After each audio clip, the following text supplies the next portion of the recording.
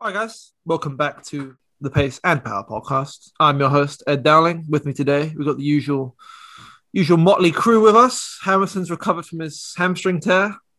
He's back in training. Say hello, Hammerson. What's going on? Good evening.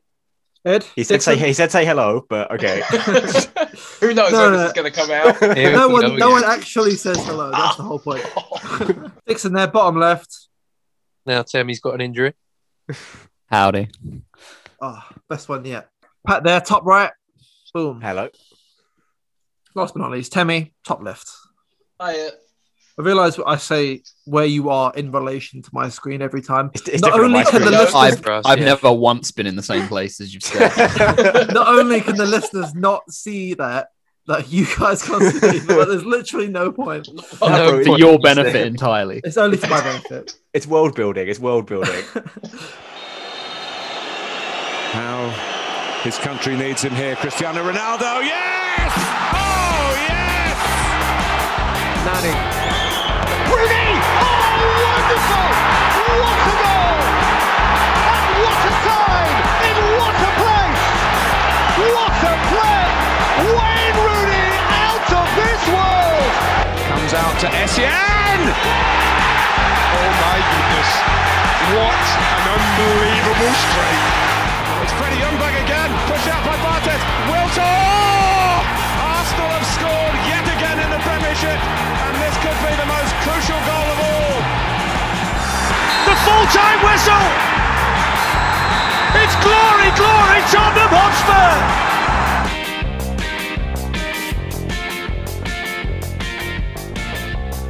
But today we are doing our best 11s from our combined teams. Those teams being Tottenham, Arsenal, Manchester United, and Chelsea. I've written down my team.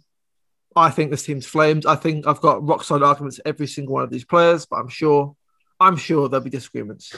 Was it like your rock solid arguments in our episode last week? Yeah, that's getting cut. They quite that rock solid.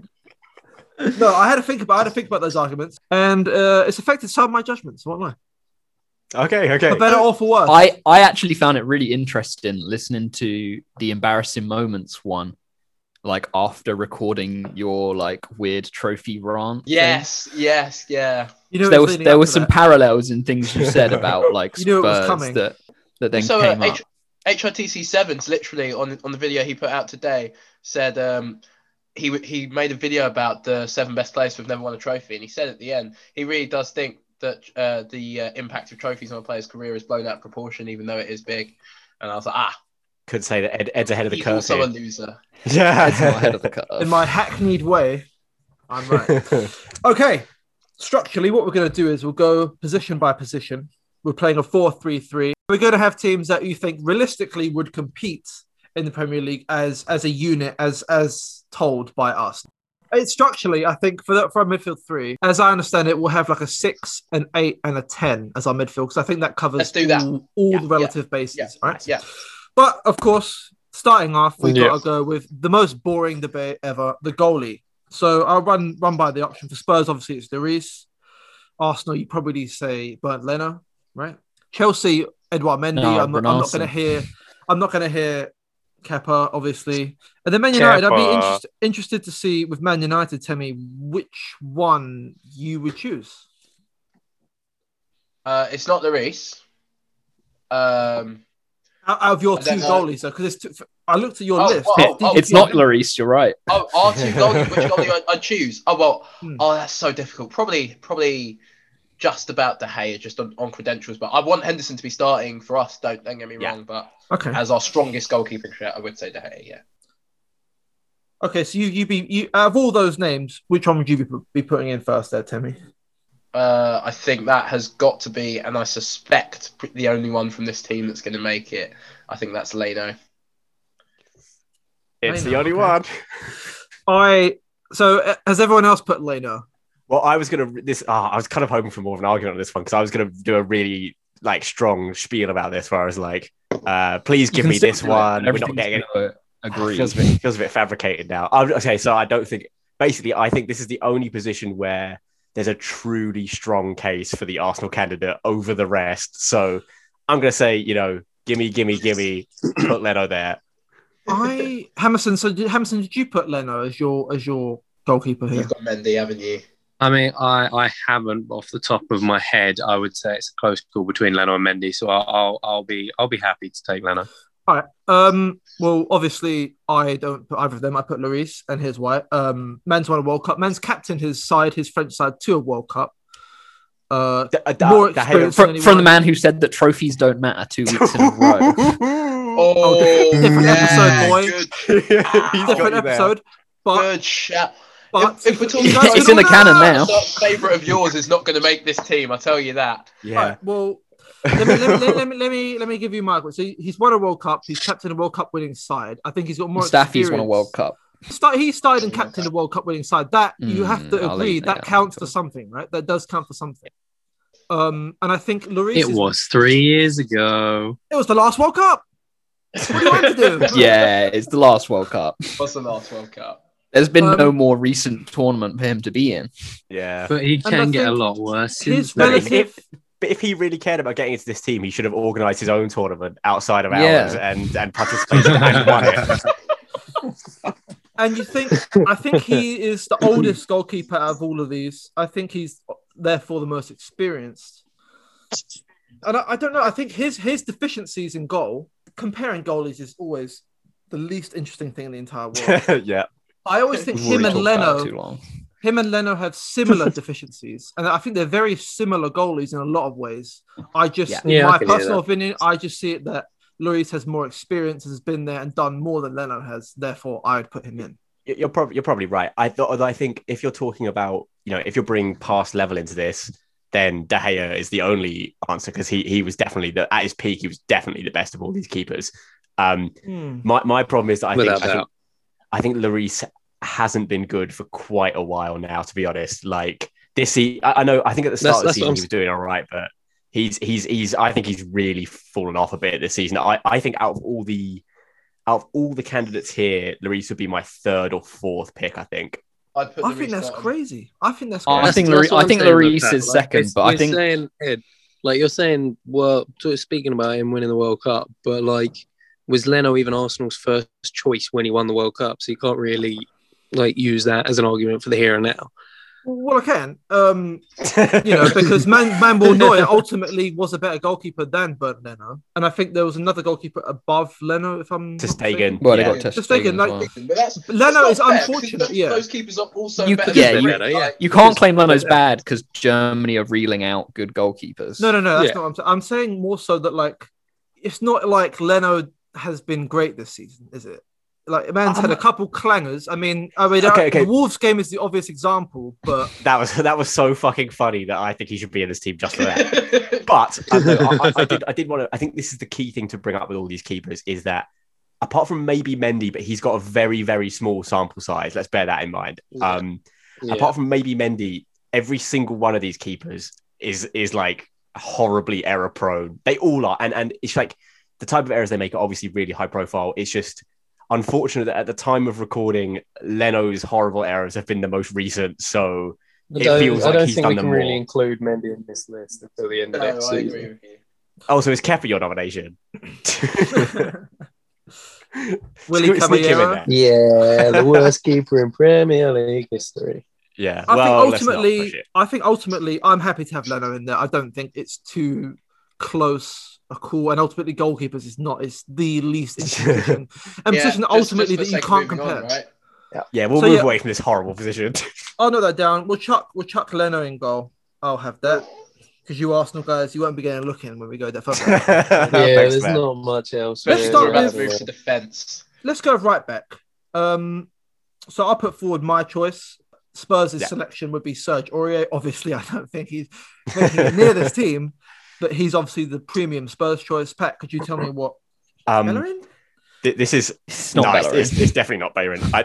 I think he's our worst right back. I am going to have to say Cedric. I want to say Maitland-Niles, but he's just not. He's not asked about playing there. So this is also on loan, and that's not allowed. Oh shit, yeah. So it's Cedric. I'm not going to bother making an argument. Go ahead. Yeah. The main discussion here is Wan-Bissaka or Reece James. I think we're all clear on that, right? Yeah. I think it's Wan-Bissaka. Is Wan-Bissaka, isn't it? I think it's Reece James. Let's hear their respective arguments for it. Temi, do you want to go first and put forward Wan-Bissaka's credentials? Look, I don't want to sound old-fashioned with this next statement, and I think if Wan-Bissaka didn't play for my team, I probably wouldn't believe this so fervently. But I mean, he is a right back. His main job is to defend, and he's the best one at it. As a right back, he's the best defender I think there is going. Right, he's so good. The problem is he's not that great going forward. Nowhere near as good as Reece James. He has improved on that though. I just think that Wan-Bissaka has a bigger and better impact on a team than Reece James. And I love Reece James. I think he's a great fullback, but I think Wan-Bissaka does edge it. He does edge it. He's so good at tackling. Can read the game so well. Mark basically any winger out of the game and does it all the time. And his crossing's gotten a lot better. He's quick, good turn of pace. Yeah, he's got to be my pick. Hearing everything Temi's saying, and he's right. Like Wan-Bissaka is improving going forward, but like the way football is now, fullbacks are meant to be good going forward, and Reece James is very good going forward, and he offers so much more in that instance. His crossing is just otherworldly. What do you think of James defensively? I think a lot of fans have blown his shortcomings defensively out of proportion. Like, obviously, the general fan ratings would be, if we were to do it, Trent the worst, James the second best, and then Wan-Bissaka the best at defending. That's the obvious comparison. But I think a lot of people have, Chelsea fans included, like at the tail end of last season, he was in pretty crap form, and a lot of people blew it out of proportion. So I've not really seen James, I've not seen him make that many, if any, defensive errors. Where is he right now? Where is he at this moment in time out of Reece James, and Reece Flames? He's 2/3 Reece Flames at the minute. He's Reece Flam. Reece Flam. I think with both fullbacks or wingbacks, when he displaces Trent, this is going to be our fiercest discussion. I think this is so tough to call, and I think, say it's a World Cup, it is very. You're taking both of these guys, and you're leaving everyone else behind. It kind of depends on the team that this team would play against, I think. But because I'm a bit old-fashioned, form is basically just a tactical decision. Literally, that is all there is to it. Yeah, I agree with Temi more. It's one of those where I just think I wouldn't be really fuming if you guys went Reece James. I just think Wan-Bissaka's that bit better, but it's not. I have much stronger opinions that are to come later in the episode. You Arsenal guys, what are you saying? Because obviously, I'd us be willing three are the neutrals here. I think it's almost worth leaving it until we check the rest of the team, because, like you say, if it's a tactical decision, I think we have to die. You've got to die by it now. And we make. Should we have a vote? See if we can see. I think our team's going to be like ultra A. So I think go Wan-Bissaka. I don't think he's that lacking in attacking ability that you write him off. Like he doesn't put in the same crosses as some right backs, but it's not like he's firing the ball out of play every time he gets into the final third. No, he can do it. I think just like Hamilton said with James's defending, I think Wan-Bissaka's attacking shortcomings have been blown right out of proportion as well. So, yeah, I'm actually going to vote not too strongly, but I actually side with Hamilton on this one. I prefer Reece James out of the two of them. I think just to that put it surprises me, Pat. You know. Yeah, I don't like agreeing with you, but I just think that Reece James's defensive problems are, to me, less extreme than Wan-Bissaka's attacking problems. I just think Reece James. This is why I am happy with Reece James going to the Euros over Wan-Bissaka. Is that I just think Reece James is a much more balanced right back, in my opinion. I think they're both really good players, but. And also, ever since someone pointed out that Wan-Bissaka runs like a swastika, I just can't take his attacking seriously. So I think it's really close. But if I was going to sign one of the two, I would definitely want to sign Reece James. Oh. Well, I think I have the casting vote, and I think I'm obviously changed by my own experiences as a Tottenham fan, having Sergio and Matt Doherty at right back.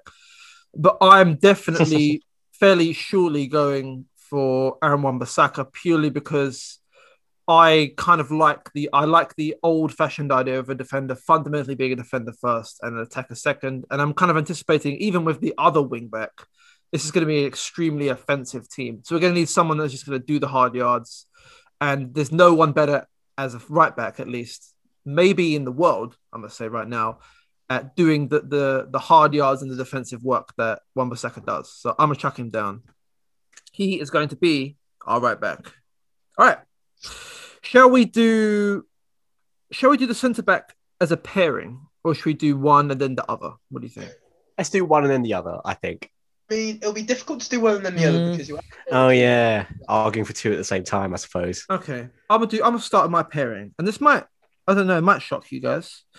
I'm gonna go for Harry Maguire, and I'm gonna go for Gabriel as mine, because I think between them, I think they cover all the big bases in which centre backs need to cover in terms of positioning, physicality, the right sort of mind to be a good centre back. And I think between those two, that could challenge for a Premier League title, in my opinion. This was going to be my exact nomination as a pair as well, actually. That was my pair as well. Nice. Well. Wow. Okay. What did Chelsea have to chuck it at? Thiago Silva. Too old. Legendary centre back. Oh, Probably would have been in the team of the season if he hadn't got injured. I've got a really picky argument to go against this, right? And it's one of these sort of arguments that I actually normally find really annoying when it comes to joint 11s and everything. But I think Harry Maguire is my number one nomination for this. I think I've quite strongly stuck with Maguire over the past couple of seasons. I thought it was a good signing just for too much money. I think he's a really, really good centre back, and I think his deficiencies would be made up for by a player like Gabriel more than like Thiago Silva. I think the way Harry Maguire plays, he wants a quite sort of dominant centre back next to him in terms of physicality, aggression, because Harry Maguire is good in sort of in the penalty box, blocking, all of that stuff. I think you'd be surprised how aggressive Thiago Silva is, to be honest. Like his general leadership and like boss man attitude on the pitch is mad. But he's going to like break a hip if he goes into a challenge too aggressively. I think you can't put Thiago Silva in there purely by virtue of his age. Almost, so. Yeah, it annoys me too much because I'm looking at this team and I'm thinking like this. We've got one relic of the past in here. Let's keep this forward thinking. Who's our manager? Jose Mourinho. Oh, we got to do a manager as well. Shit. Oh God. Oh God. I'm not picking. I think it's quite easy, to be fair. Right. Know who I'd pick. Yeah. I know. Let's get. We'll get into. And that, the other option, I'd also argue that Zuma is also better than Gabriel. I'm not going to lie. I'm not going to lie. I think Zuma is Chelsea's biggest challenge to that too. I don't think it's Thiago Silva. Yeah, if you'd come with Zuma, I'd have had more of a conversation about it. But the fact that you don't, I'd take either or over Gabriel. You have had your chance. Okay, also, I think maybe this is a bit too critical, but Chelsea playing in a super defensive back three, it really masks a lot of these centre backs problems as well. Before this season, everyone was saying that Zuma, Rudiger, Christensen were all utter clown defenders, and no one had ever said that about Zuma. Only the other two. Zuma is a little bit of a clown. I do like Zuma though. He gets it. The clown potential is purely out of his like movement and locomotion, like the way he passes. He's just a very awkward looking player, but he is very, very sturdy and assured in possession. I promise you. Sure, I see that, to be fair. I'm saying it's purely a bit of the racismo. Maybe, yeah. Do you think that would you guys agree that Harry Maguire would be sort of nailed on as one of them? I think Harry Maguire has to get into it. I think he's so because we all have smelly centre backs. Yeah, he's not. Look, he's not Beckenbauer, is he? But I think he's definitely the most assured, biggest sort of centre back that we've got. Massive slabby head. Best of a bad bunch. Yeah. I think Maguire's shortcomings are like over talked about. I don't think he's as much of a bozo as people like making him out to be. Even like fee. I've watched Jones, Rojo, Smalling. I know what a bozo looks like. Harry Maguire is not one. Well, no, Harry Maguire does look like a bozo if we're talking purely like physically. But when he's defending, he doesn't stress me out that much. I worry about when he gets turned. Yeah, slow. Oh god, if I wanted to put a centre back to block a shot in the world, he'd make top 5. Yeah. Do you know what I mean? Like, if we're just talking quickly for our listeners, if we're talking about Harry Maguire in a physical sense, I think a slight tangent we need to go on here is the fact that our host Edward Dowling gets constantly compared to Harry Maguire looks wise. I mean, this Euros is going to be a big one for me, I think. as the chief Harry Maguire impersonator. And I've got to ride out for my guy at all costs. And really, when he's not doing well, I'm not doing well. You know, I was in the pub with you when one of the other like patrons of the pub asked if you were him. Yeah, no. In the World Cup, I got people stopping me on the street. Tell me, you were there, weren't you? A guy stopped his car in the middle of the street, wound down his window, and said, "Mate, why aren't you in Russia? We've got Sweden tomorrow or something like that." I was like, "Fuck off." But obviously, I got to ride out for my guy here, Harry Maguire, and I'm glad he's doing a bit better now. But I think Hamilton. We're going back to Zuma though. I think Zuma would challenge for that other centre-back spot in both Man United and Arsenal in this instance. He would be Gabriel's pair at Arsenal, Maguire's pair at United. Yeah. I just don't think he's better than either of those guys to be in this pairing. I think he'd be third, though, for me. Yeah, I think he's next to me. Does Tottenham have a nomination? Who are you going for? No, it would be... I think Alderweireld, like 2 years ago, would get into this defence. Now, he's getting easily. He's lost the yard past it. Sanchez too error prone, and Dyer, I don't even want to fucking talk about it. Dignify him with time. It's a shame because I was a big fan of Alderweireld's before. A massive fan. I thought he was a great centre back. Classy operator, wasn't he? Classy operator. Him and Vertonghen, that was a great back two right there. Not winning anything with a centre back pairing that good is a shame. Yeah, criminal. Mm-hmm. Dixon. Turkeys don't matter though. Fuck off, Dixon. I wanna. what was your pairing? Because we haven't heard yours either, Harrison. To be fair, but yeah, Dixon, if you could run us off what your initial idea was. I would go for the two, Maguire and Thiago Silva. Personally, I think that'd be an incredible centre back. Hi, Dixon. I heard Ed say Dixon. Now I would go for. Okay, you go Maguire and Thiago Silva. I just think with those two, like if they get turned by a somewhat agile striker, that it's a goal basically every time. Oh, Jamie Vardy versus the two of them. Ooh. Oh, horrendous. But I can see where you're coming from. Dixon, please. No, I mean, I agree with the first thing that was said. I think Harry Maguire and Gabriel has got like what you need out of a pairing. You've got like your big bloke who's blocking shots and like winning all your headers, and then you got Gabriel who's like a bit faster. I'd say a bit better with his feet, spraying a couple more passes. Yeah. Good passer, Gabriel. He's more of a smarter defender. Harry Maguire is the brute, and Gabriel's a bit more of the I'm. The modern centre back, he's running. Yeah, I think. Gabriel, I don't know if it's Brazilian bias, but he's a smooth operator as well. Yeah. I would say. See, all of these points you're saying are making me think Thiago Silva. His positioning is by far the best out of. And his 45. Yeah, and the pension, the pension he receives from the government makes me think otherwise. So. All right. So far we've got Leno in goal, Wan-Bissaka at right back, Maguire and Gabriel as our centre backs. Left back, okay. I think this is a good contest. We've all got one. This. We've had this debate on the podcast already, haven't we? Yeah, we have. I want to start fresh. Hammerson, what is your perspective on this? Hammerson, who are you choosing? I mean, obviously, I like Chilwell. He's a decent player. He's not a world beater, but he's just decent. But I think as he will be the left back in the Premier League team of the year, there's only one choice, and it's Luke Shaw. That's very eloquently put and very correctly put, I think, as well. This is such a tough because every single one of our clubs. Tierney's also a good player. Yeah, there are four actually really good left backs. That's the thing. I would really love to make a case for Tierney here. But I think we agreed last week that Shaw has been the best left back in the Prem this season. Dowling. I'm going to shock you guys. I put Tierney down. Whoa! I'm back at it. I listened back to what you Tierney's thought. in the team. I looked up his stats, and he is basically exceptional in most games he plays, to the point where I think for Scotland, he is a generational player. Like, him and Robertson somehow come around at the exact same time in the exact same position, but I truly believe he is an exceptional player, especially in that shoddy Arsenal defence. Shoddy defence. Let me talk about Scotland playing the Faroe Islands last time.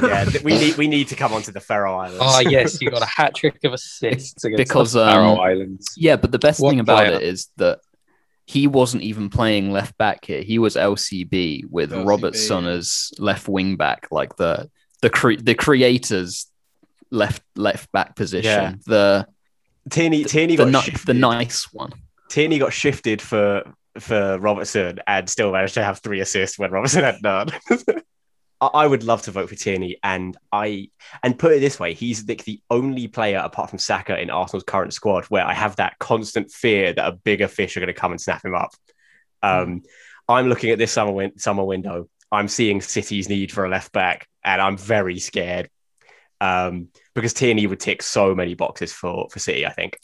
He's not a City player, though, is he? He's not. No, he's not glamorous. He's not glamorous. He's not continental. He's not. He's too much pale as well. He's a workhorse, but he doesn't do it with the style of like your Cancelos. You know, he's style free. He gets it done. He's very un-Arsenal, though, isn't he? Really, and he's made it work there.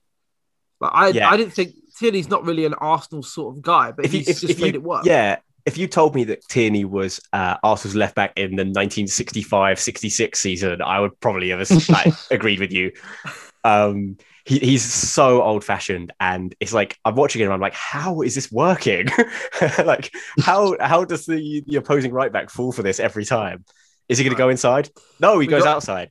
I would put my vote down for Tierney hesitantly, I'd say, but I'm so confident he will be such a good player, and he is already such a good player that he would be my left back. But Temi, let's hear it for sure. I think even though we're making these claims that Kieran Tierney will be a great left back, I'm sure he will. But you know, he's only 2 years younger than Luke Shaw. Like he's not 19. Luke Shaw. How old's Luke Shaw? 5. It's just because he's been around for ages. He's been around forever. He has been around forever. Shaw has been the best left back in the Premier League this season, whether you like it or not. And he is, as I said in the previous episode, he is. While I agree that he's absolutely maximising his powers, I don't think there's no room for him to get better. I think there definitely is, but all I would add is consistency. Really, like to do it for years and years, because there's nothing more I'd ask for from my left back. So that's why I think, even though, look, Tierney's great, Chilwell's great, and Reguilon's great, who we haven't even talked about, but I think Shaw's a standout because he can do everything as a left back. When he's on the ball, I feel very comfortable. When anyone is running at him, I feel very comfortable. He wins balls in the air, he muscles players off the ball, his first touch is really good, really assured in the tackle, great crosser, great dribbler. Ole says he's one of the best finishers at the side as well. That's such an Oleism. Yeah, that's pure Ole. I'm not going to accept this. Like, that's the most anecdotal piece of evidence you could possibly give me. Yeah. I'm not saying that would be true, but as Ole said that he was up there with only Mason better than him, I think that he's probably a pretty good finisher, right? And that's not even. If I was Cavani, I'd feel. Yeah, if I was Cavani, my agent is. If I'm Cavani, I'm fuming, right? Get me back to Fokker Seniors right now. If I'm Rashford, I'm not best pleased. Be that as it may, I think Luke Shaw's the whole package. And I think to pick someone else would be us being contrary, and I don't want to do that. We never like to do that here on the Pace and Power podcast. I think a brief word on Reguilon, because I think these are such all strong options. Yeah. I wholeheartedly believe this man will be world class when he's in his prime, whenever that is. How old is he? I think he might be the youngest of the lot, actually. I feel like he is. I think he's like 21, 22. He might be 23, actually. But if he's 23, then yeah. 24. 24. He's old. He's older than Tierney. He's literally 6 months younger than Shaw. Oh dear. Okay. He's older than Chilwell as well. But I do think left backs, I think they do peak slightly older than most positions, right? You know, it's a bit more of a experienced position. I genuinely believe he will become a top left back. I think you've made that up. I think that's been pulled out of nowhere. I think you're thinking of goalkeepers. Well, no, every position on this list we're going to go through, and he's going to tell us that experience makes it. Left backs tend to peak around 35. No, but I feel when they're getting their pension. You think about the best, like Marcelo was like 31, 32 when he was doing it with Real Madrid consistently. Yeah, he was doing it for years. No. Yeah. But I think his prime... You can't compare Reguilon to like Marcelo and Ashley Cole, some of the greatest. Marcelo's 32 now. Oh, yeah, well, okay, fair enough. He's past his prime. He's well past his prime. Marcelo is currently 32. Right, my point is, Reguilon is good, okay? Sorry, guys. I think he's a damn sight better than Chilwell as well, so... I think that is incredibly harsh, and here is why. I don't think he's the choice of the four, obviously. As I already said, it's Luke Shaw. But if we're talking experience, like consistency over the last, say, 3 or 4 years, the choice is Chilwell. Reguilon didn't do anything. He's only been at Spurs 6 He won the Europa League with Sevilla. I mean, so Shaw has been so on and off for the last 5 years, and Tierney's only just left Scotland. So I think if we're basing it on more than just this season, then Chilwell is the obvious choice. He was great at Leicester as well. That doesn't mean he has more experience than Shaw. We're not even talking about experience. Yeah. I'm not. I'm just saying if we're extending the, like you said with Mendy, this sample is a bit small. We're not. I think if you're going for the experience pick, then I still think it's Luke Shaw. I think Luke Shaw's been better for longer than Chilwell has. Yeah. Oh, it's definitely Luke Shaw for the experience. I don't know. Yeah, Luke Shaw's been around forever. He's just injured. Really bummy. Luke Shaw was Young Player of the Year nominee in like 13, 14. He's been around for ages. I think he was great at Southampton, but I think he's personally sucked ever since he's been at United. This season. He was our best player. He literally won our Player of the Month for the first 2 months he was at the club. Then he broke his leg. What more? In 2 places. What more do you want from he should have hobbled out there. Incredibly, unfortunately, he broke his leg, but he did. And that is a slight against his otherwise good leg. He should have made the choice to have it amputated and get a bionic leg, so he'd come back stronger than ever. A rocket powered leg. Call that an educated left foot. Jesus. Okay, so I think we have to come down to a final decision here. I don't know if I've been swayed here by the Shaw argument. I mean, technically speaking, it would keep another Arsenal player out of the team, which I'm always happy to do that, because I don't think Arsenal are getting in for the rest of this team. But we have had 2 already. Midfields are forwards. I prefer Tierney as a player, but I will say Luke Shaw is better right now, and ultimately that is what this is about. So yeah, I'm gonna go with Luke Shaw. I'm fairly happy with that. Yeah. That is exactly how I put it. I'm content. I'd rather have Tierney of the 2 at my club, but I'm not really going to argue this point because Shaw's been the best left back in the league this season. That's an interesting point because I don't think anyone in this podcast would trade their left back for any of the others. No, I don't think I would. No. There's not enough in it to bother, really.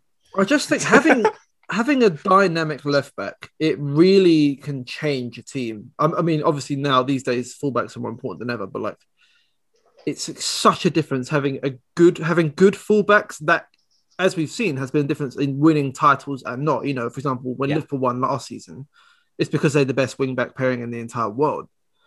And it makes such a difference. And I think our teams would definitely not be as high as they are now if they did not have these left-backs that we're talking about right here. Yeah, Tierney's definitely allowed us to plumb the heights of 10th place.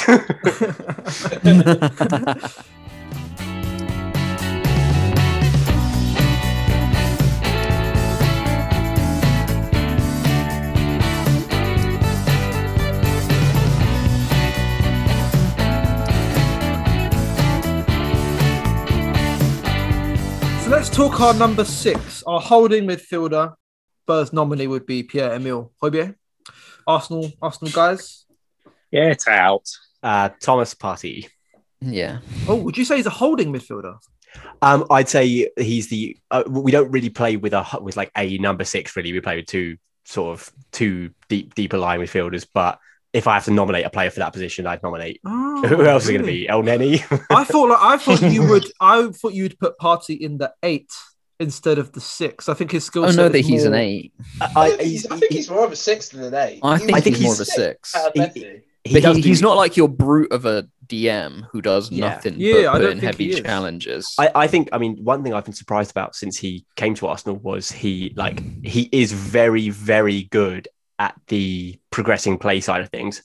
To be honest, the only player in the world that I'd want receiving the ball and driving at a midfield is Ndombele, really. Like, he's coming, don't worry.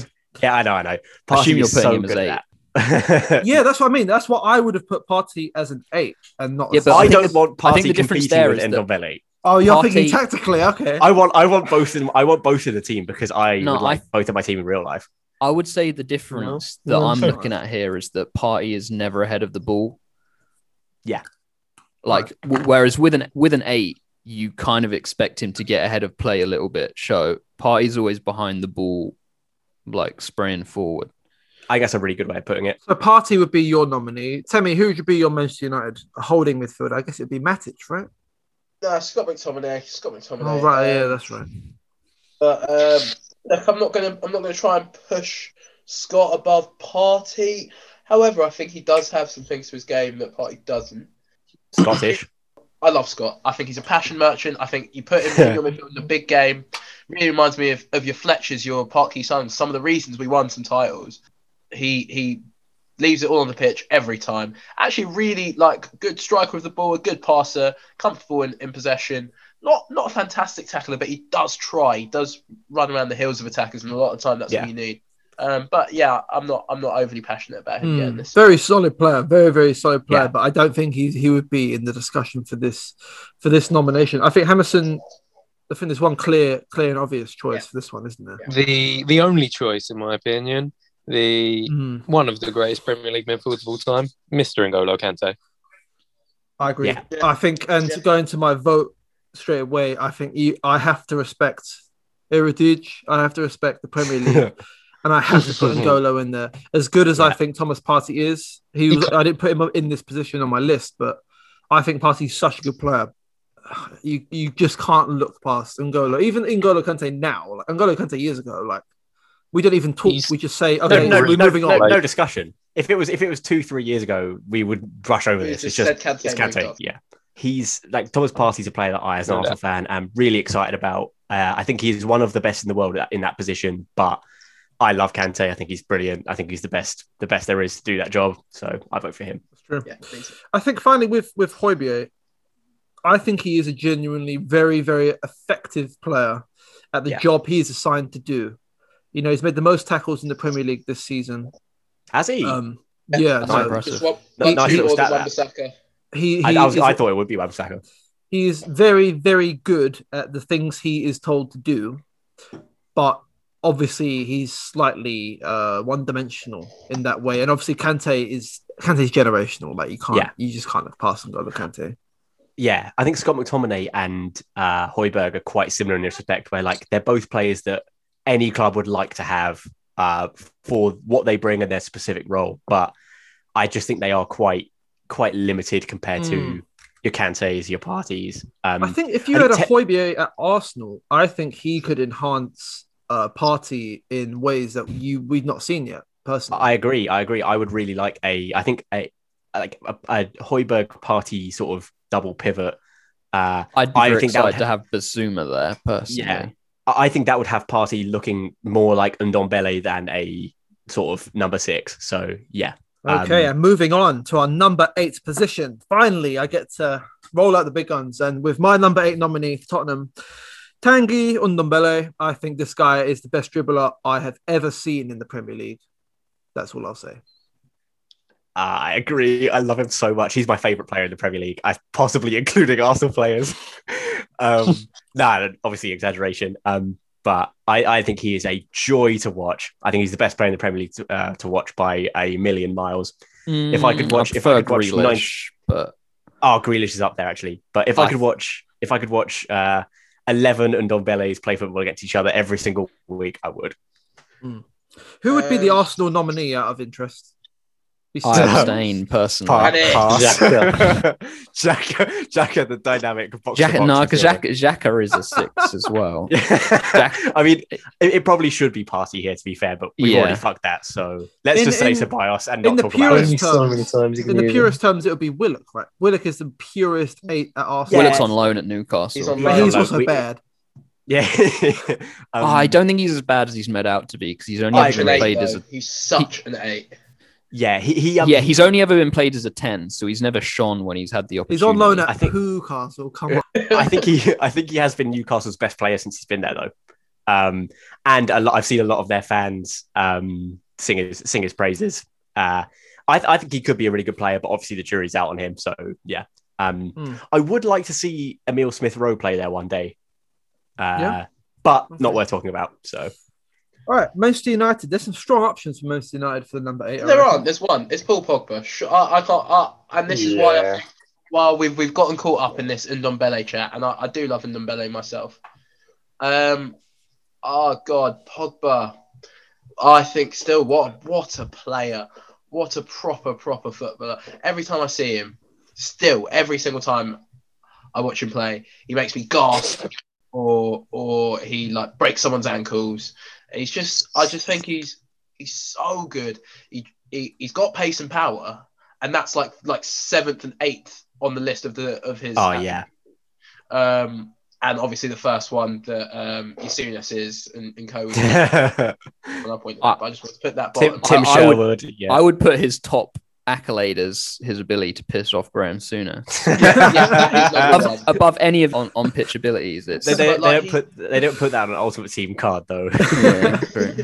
Rattling ability is underrated. He passes so well. He shoots so well.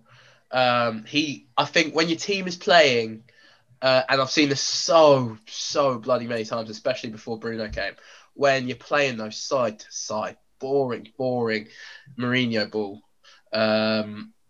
Pogba is one of those guys you want in your team to just do something, run past the man, try a pass, try a little flick. I really love him, and I think I am so biased towards him that I can't tell how justified it is. But and I'm not really sure how he can get past this, but his hair has stayed the same.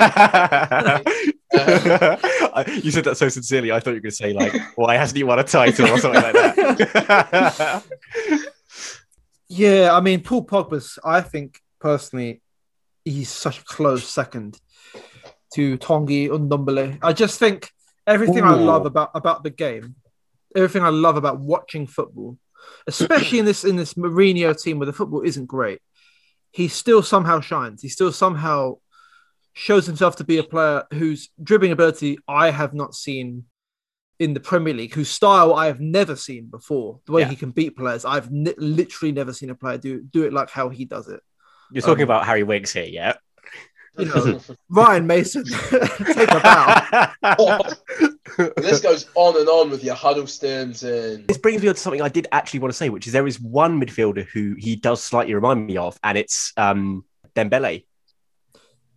It's Dembele, but it's like he's less reliant on his strength, and it's more like quick-wittedness and agility, which, if anything, is more appealing to the eye. It's more like, wow, how the fuck did you do that? Like, there's a compilation somewhere, I'm sure, on YouTube of him just getting out of danger, getting out of like 3 men on him, and he'll just do some shit that like I would never ever even my brain wouldn't even think to do that, let alone my body do it. You know what I mean? he's the epitome of the ball in a telephone box type situation, isn't it? Like, so he's unbelievable. What about his other stuff though? We talked a lot about his dribbling. What else does he bring? His vision, otherworldly vision. He hasn't quite, because of the way the team is structured, he doesn't often get a chance to do it.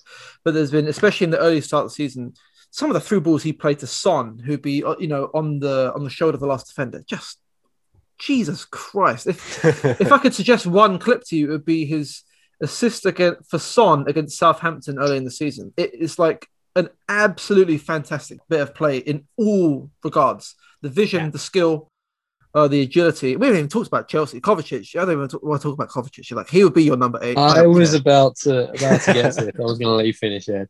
Are you going to put Mount 8? Could do. No. I think that's your best way out of this. Because Mount's not getting 10, I don't think. Not getting No. Mount's not getting either, which I'm slightly sad about. 10's going to be a very horrible and very agenda-filled conversation. I think we all know that it's going to be easy, but we'll get on to that. I'm sorry, guys. We just have to you'll have to move past it. I'm gonna have to hold off on Mount for 10, and yeah, you just called it. My pick would be Mateo Kovacic. Okay. Who I think is great. He's really kicked on the last season or two. He's really got better and better. Now here is my hot take. I do not think that there is that much difference between Ndombele and Kovacic. I was going to say no. I was going to say Ndombele is ever so slightly better, but I don't think there's much in it. Ladies and gentlemen, we have a coughing fit. You take that back right now. I think that is so wrong. I was literally going to say that I thought Kovacic was bad and Ndombele. Yeah, I think they're actually quite similar, and I don't think there's that much in it. I think Kovacic is so song. Would love to make out.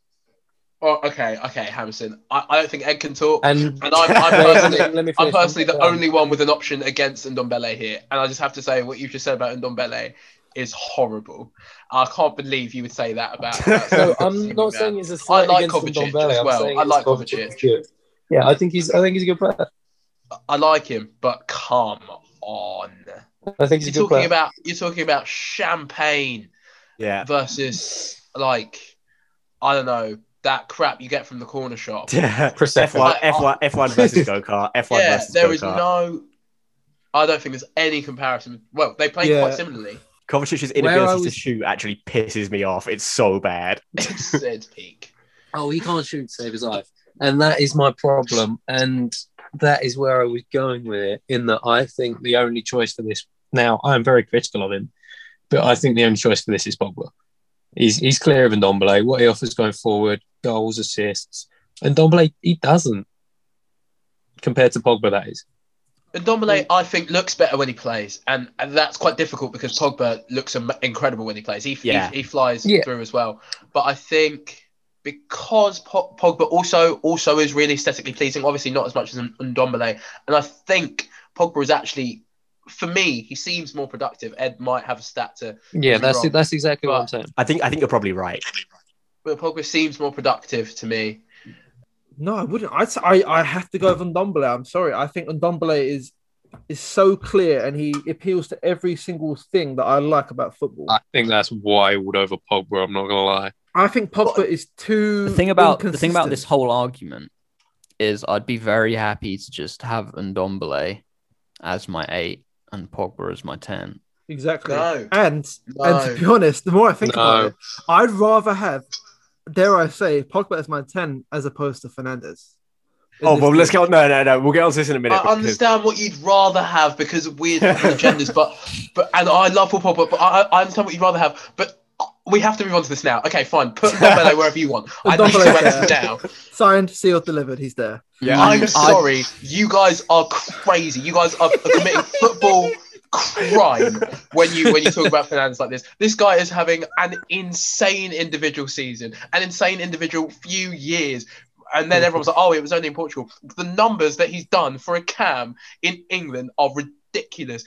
Makes our team way better. His work rate is incredible. His positioning is incredible. His shooting is incredible. His passing is incredible. His dribbling is incredible. I cannot believe we're even having a conversation. His passing isn't incredible. Can't pass well. Look like rat. Next. I understand how hard I'm being baited at the moment, but it's been months and months and months of you guys saying this. I had to argue in the pub a few months ago with Sam and Ed about who was better out of Fernandes and Lo Celso, and I just can't do it anymore. I can't do it anymore. That is the best agenda I've ever heard. Tell why did you get drawn into that? No, because they were both so serious. Lo Celso is shit. Dowling, you putting Lo Celso laugh forward now, but here. Lo Celso is my pick. I think he's more dynamic. I've not seen him take a penalty yet, but I'm sure he strikes a mean penalty.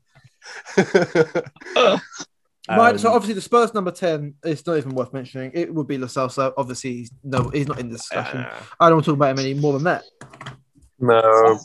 Chelsea. Let's go with Chelsea. Who are you playing? Now, There's two, isn't there? for the sake of balance, it would have had to have been Kovacic at 8 and then Mount at 10. And I think, obviously, he's incredible, but Bruno. Simple as that. That's not fun.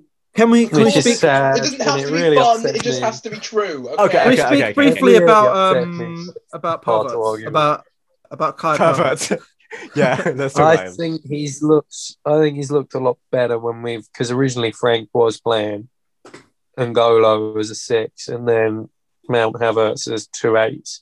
But I think Havertz has looked a hell of a lot better when he's been higher up the pitch under Tuchel as one of the front two. So I think Havertz is below Lo Celso, in my opinion, personally, right now. I think Havertz is below. I think Havertz is below who I'd have to pick as the Arsenal player, which is Odegaard. I'd agree. Yeah, I think he's below Smith Rowe as well. Genuinely, he's just not. I'm saying Havertz is playing as a forward rather than a midfielder. But he's having Odegaard. He's not competing with Smith Rowe. He's having to be shifted around to be accommodated because he's been shit. Like I've been so disappointed in Havertz, so disappointed. I thought he was going to be the next. Like I was so excited for him to be in the Prem. I thought I even put the Chelsea hatred aside, and I've watched him, and I've watched a guy who can't fucking control a football. He's Chelsea been have incredibly underwhelming. Like some of his passing is just terrible. I think it's not. I think you've got that wrong in the sense of saying he's being accommodated because he's sucked. I think it's a case of actually trying to find his best position. Because when he was at Leverkusen, he played as a right winger, he played as a left winger, he played as a forward, and he played as a midfielder. Yeah, but Bundesliga is the go out there and have fun league. Exactly, that's what I mean. It's not a case of accommodating. Every Bundesliga title. Yeah, no, I would say I am really interested to see how Havertz does next season. But I think he'll kick on. I'm a big believer in young players needing a long time to not be judged and everything, and I normally really subscribe to that. But when I'm watching Havertz, I'm not seeing the fundamental things that are going to make him good in the future. Yeah. I'm just not seeing it. He should be able to do the basics. I'm underwhelmed as hell as well. Where's he going to play? Is he going to play as a striker? Because that's a whole different discussion. I think he's going to have to be a second striker, centre forward. In a 3-2, I can't see it otherwise. I always thought he was an inside sort of right kind of player, occupying the forward space in the right, basically, and he'd be cutting in on his left. I don't think he's a right winger either, so I think he'd have to be better. He's got no pace as part of a front two, we thought Werner was, but he is just bad. Yeah, he looked quick in the Bundesliga. He looked quick. Where the defenders are running through treacle. Very, very, very. Can I just talk about Bruno Fernandes just really, really quickly? And I'm honestly not trying to bait anyone here. He is my pick, and he's my pick by a long way. Let's get that out of the way. He is the only correct answer. I'm not pretending otherwise. But Bruno Fernandes is overrated. I'm sorry. He's not overrated. He's not overrated. He's molded the entire definition of a number 10 around him. What I want to see is a number 10. I don't think Bruno Fernandes is that good at it. I really don't. I agree with you. I think as whatever the Bruno position is, be it second striker, be it, just be wherever the hell you want and you'll be great. He's fantastic, right? I watch him playing in number 10 and so against all the big against all the big teams, he doesn't really affect games in the same way. That might be because of how United play. That's fair enough. And I do think the flat track bully accusation is a little bit unfair, but as a number 10, you can't be going out there with a 60-70% pass accuracy and not have to talk about whether he's a number 10 at all. Here's what you're failing to see, and I really do think it is a failure. Go on. I just think it sounds like what you want from a number 10 is someone who doesn't try anything. The reason his pass percentage is so low is because he's always trying to squeeze a ball through. Shouldn't be this robotic little Bray who only ever hits the pass exactly. He's trying to spread that pass every time, and he gets it all the time. Otherwise, he wouldn't be doing the assist numbers that he's getting. I do understand what you're saying about his pass percentage. Thing is, when he plays, because the rest of the team really does need that person who's going to try and play that ball, especially when Pogba's not fit. I don't care. Miss as many. No, I know. And I've made this argument before as well, and I think current United and Bruno are like the match made in heaven, because Bruno gets as much license as he wants to. He has a license to try as much as he wants, and if it doesn't come off, it doesn't matter because he is the main man. Yeah, exactly, and he's obviously an incredibly talented player to be the main man. I just think you have, part of this is what I like about watching football, right? Because I think Bruno is like aesthetic acid. Like I watch him and I like, my eyes are bleeding. But then he'll get a goal and assist, so it doesn't matter. He's not a 10. And let's not forget the important thing. He's ugly. Very, very ugly. I think because I think these days in the Prem, there's not. I think the 10 as we all know, has died out as a position effectively. I think we're trying to shoehorn him into a position that he doesn't belong in, frankly. And I think if we run it back, I don't think you can ascribe him to a traditional position. I think he's like a shadow striker almost. He lurks in the space the strikers don't. I think if you run it back 5 years ago, when you had your Ozils, I think De Bruyne played a bit more forward. You had Eriksen when Eriksen was on top form. Your These Matters, are 10s. your Silvers. Yeah. These are 10s. And this is my point about, I wouldn't talk about pass completion otherwise, because I think a lot of people act like Bruno is like, oh yeah, well, every one of these 10s ever has either tried loads and loads and created loads, but has a like low success rate, or doesn't try as much, but it all succeeds. Like players like Ozil had an incredible pass accuracy and pass success rate with even higher creative numbers than Bruno Fernandes. So yeah, I just think it's he's changed the position for good or bad. He's the correct answer, but he's an enigma to me. I don't understand him. Do you think if you had a better striker, Fernandes would score less? No. Like a better through the middle striker? No. If you get Erling Haaland or something like that, I cannot see a world where Fernandes scores as many goals. Okay, I understand your point, but I think he gets like somehow way more assists, even though he's hitting like an assist every other game. Okay. So, yeah. I think my main issue with him is in a 10, I want someone who, like, he just loses the ball too much. I want him to only play the pass if the pass is on. I feel like like you said, he's there to like get the other players to go and score goals. Yeah. But a lot of the time when I watch him, I feel like he's playing through balls that no one was ever going to be getting. I want an incisive pass from my 10, which he just doesn't give. Of course he does. He plays incisive passes every game. That's just not watching it. I know he does, but I know exactly. I've got a picture in my head of what Ed has described, and I see every time I watch Fernandes, there's like 3 or 4 times, and I know you're talking about this like high risk, high reward thing, and it works, and you're completely right. But the times it doesn't come off are like, what was he doing? Like he'll chip a ball that will just go straight out of play. It's like, even if it was the fastest player in the world, they wouldn't have got that. It's just like, he's not a technically secure player, is what I'd say. I saw someone just quickly, Tammy. I thought I'd like to hear your opinion on this. I saw someone describe United's style of play as like chaos ball. And I see it, and I think it is exactly the word I've been looking for to describe how Fernandes plays. Go out there and have fun, ball.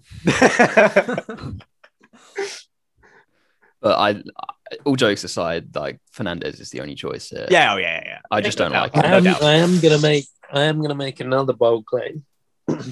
Go on. When Mount is 26, I think he may be a better player than Bruno. In what way? Just define better. I think he'll be better at a lot of things. I think they're different players. A lot of things. I don't think Mount is a 10. I think Mount is an 8.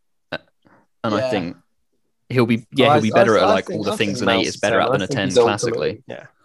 I think he's a 10. I think he's going to settle higher up the pitch. Because his pressing is that good. Yeah. And he's just that fit. I think he's definitely, and he's also calm down. He does a fucking a shampoo ad, doesn't he, or deodorant ad or something? He does Shaw, doesn't he? Yeah. Imagine Bruno doing a Shaw advert. I took the telly off. I think what rubs me the wrong way with Fernandes is it's like his personality isn't what you'd expect from a 10. He's so relentless. He's so like Cristiano Ronaldo relentlessness But a 10 is meant to be diminutive and kind of quiet, but then popping up with a bit of genius, and he's just not that guy. I think we. He offers too much. I understand. You are right. This is the thing. Right. Obviously, it's just why I think people don't know what to make of him, and that's why they don't rate him as highly as I think he's obviously a world class player. Let's be real, he's world class, but people don't know what to make of him because he's neither one thing nor the other in terms of traditional positions. And just to round out my thoughts quickly, and this will explain, I think, a lot of my bias, is that like he's so anti-Arsenal creative DNA. He's so anti-Wenger ball. That's what I grew up watching. That's what I grew up watching. Some of the best that position has had to offer. And while maybe not better or worse, he's so different that my mind just can't come to grips with it. Yeah, my brain don't understand none of that. Yeah. Just finally, while I understand that you're not saying that he's not the pick, I think you're doing him a great disservice. I really do. And I it's probably my bias talking because I'd rather have him than any 10 I've ever seen. But like I just you've ever seen that was hyperbole, by the way. in the all-time that was hyperbole. Kaka, Ronaldinho. That was hyperbole. Let me carry on with my point. Yeah, go on. I think he can play the pretty ball all you want. It's just it's not there for him at the moment. There's no one around him to play the pretty ball with. But when like Pogba's fit, the way they link up, that's pretty stuff. Unfortunately, the options that he's got, he can't thread it that well because when Martial's playing at the moment, he's not making those runs. At the back end of last season, Fernandes was beautiful, to watch when Greenwood was flying through and Martial was flying through. He's only got Rashford really, and they've got a great understanding. And I'm going to finish up, but I think you've done him a disservice. But yeah, he's maybe. I don't want to hear about the players around him though. Very quickly, because Frank, like. I know he's completely washed now, but watching Ozil try and play passes to Giroud, Iwobi, and Walcott, and still nearly tying the record. Or whatever. No, he's not as good at that as Ozil was. I'm not saying that he's nowhere near as good. He's way better at so many other things. Okay, right. Do you guys want to start with right wing or left wing? I think right is the correct wing to start on, and it's also the weaker position. So, all right. So I go for the Spurs right wing nominee. Now amended. I'm going to go for a one Heung-min Son. I don't really think there should be too much discussion here. I think this man's class. He doesn't play right wing. He doesn't play that. Are you trying to get Nico Pepe in? No, I'm trying to get Saka in. Oh, Jesus. I think that's shoehorned in, and I don't like it. Bukayo Saka in his position versus a player who doesn't play there. All right. No, let's go back. Let's go traditional then. All right. Okay. It's Bergwijn then. Oh no, Bale. Bale. Oh, that guy. That's why my Spurs nominee for right really wing. A debate here, is there? What? Like, I didn't get where you were going with it. My Spurs nominee for right wing in that case would be Gareth Bale. Okay. Lost it. Arsenal. Bukayo Saka. Amazon? Now, our right wing choice is weird because that's 3, isn't there? Really? It should, going by classic right wing, be Ziyech. Oh shit! But also because we've been playing 3 at the back, and Hudson-Odoi has basically been playing as a right winger as well. I'm going to pick Callum. First name terms again, eh? Are you part of the backroom team? He's at Hammerson's actually he plays for Chelsea. He's just been out on loan since birth. Oh, he's a Vitesse. How was Vitesse? Loan to the University of South Wales. I'd say with Ziyech, I'd say Tottenham have 2 other better right mids than Ziyech, and that would be Eric Flippin Lamella and Lucas Moura. And Stephen Bergwijn. So we got 4 better right mids. Also, just talking about Son as a debate with Rashford is so much more interesting than forcing Son right to because then left wing. There's no completely the best team out of them, and I think. But we've not been putting left backs at right back. It wouldn't be different though. It's more flexible. Right, by the way, he played there his whole time at Leverkusen. It's not to force Son right. He can easily play there. He's 2-footed. It's not about forcing anyone anywhere. It's about making the best team out of the players we've got. I understand that you like Bukayo Saka, and he's great. Like Bukayo Saka. I mean, like, come on. I think we've got enough players who play right wing and enough players who play left wing to keep to their respective positions. I think to have Rashford and have Rashford or Son miss out on this team in place of a Bukayo Saka, in my opinion, would be criminal. I think that's football. Yeah. No. It's criminal. But I'm saying, and if we're allowing Son to play right wing, he is the right wing. Absolutely, he's a much better player than Saka at this stage. But I just think it's not interesting for debate. Because then it's just, okay, Son, yep. It's not that you don't think it's interesting for debate. It's that you want You do want to I'm trying every trick in the book. And I'd actually make a fairly bold claim. I think Gareth Bale will be still challenging there. Right The fact, okay, I think it's really interesting. That's a bold claim. It's very interesting that has to be. I'll be the first one to admit Gareth Bale is washed. Yeah. But I still think a washed, world-class, generational talent would still get in there above Saka, who I think is a great player, personally. Yeah. I think Bale has all the talent in the God-given universe and the experience to match. One of the best players to ever grace. I'd I still love probably Bale. take Bale there in that position. I'll take Saka there, but yeah, I'm taking Saka. Yeah, me too. My main problem is with this debate existing. Okay. But Temi, do you, before we decide to just stick Son there inevitably, do you have It'd be Greenwood. It would have to be, but one, I don't think that's the position he'll end up. Two, he's actually really, really good. Should we put Greenwood in the striker debates then? I put him in the striker debates. I don't think he's in those debates either. Let's just get one thing clear right now. Left wing striker, there is no debate, and I don't want to have a debate with you guys about that because it's clear, it's certain, it's done. We're talking about right wing, and that's it. Okay, I'm going to put Rashford out to right wing because I love that guy, and I think he is the best of everyone else. Not a right winger. I know. I think the big issue with that is that Son is definitely better on right wing than Rashford. So is Saka. But Son's position is left wing. Put anyone there then. Like, let's play. What are we playing? Are we playing asymmetrical, two left wings and a striker? Arteta would do that. All right. So how are we gonna resolve this? I'll just put Son there. He's just the put best. Son there. I don't know. Put Son there in a position he doesn't play. If we don't put him there, then it makes for a hell of a choice on the left. If we don't put him there, doesn't. It doesn't. It's Son's Saka. a better player than Rashford. Oh, I'd put Rashford. I think I'd put Son.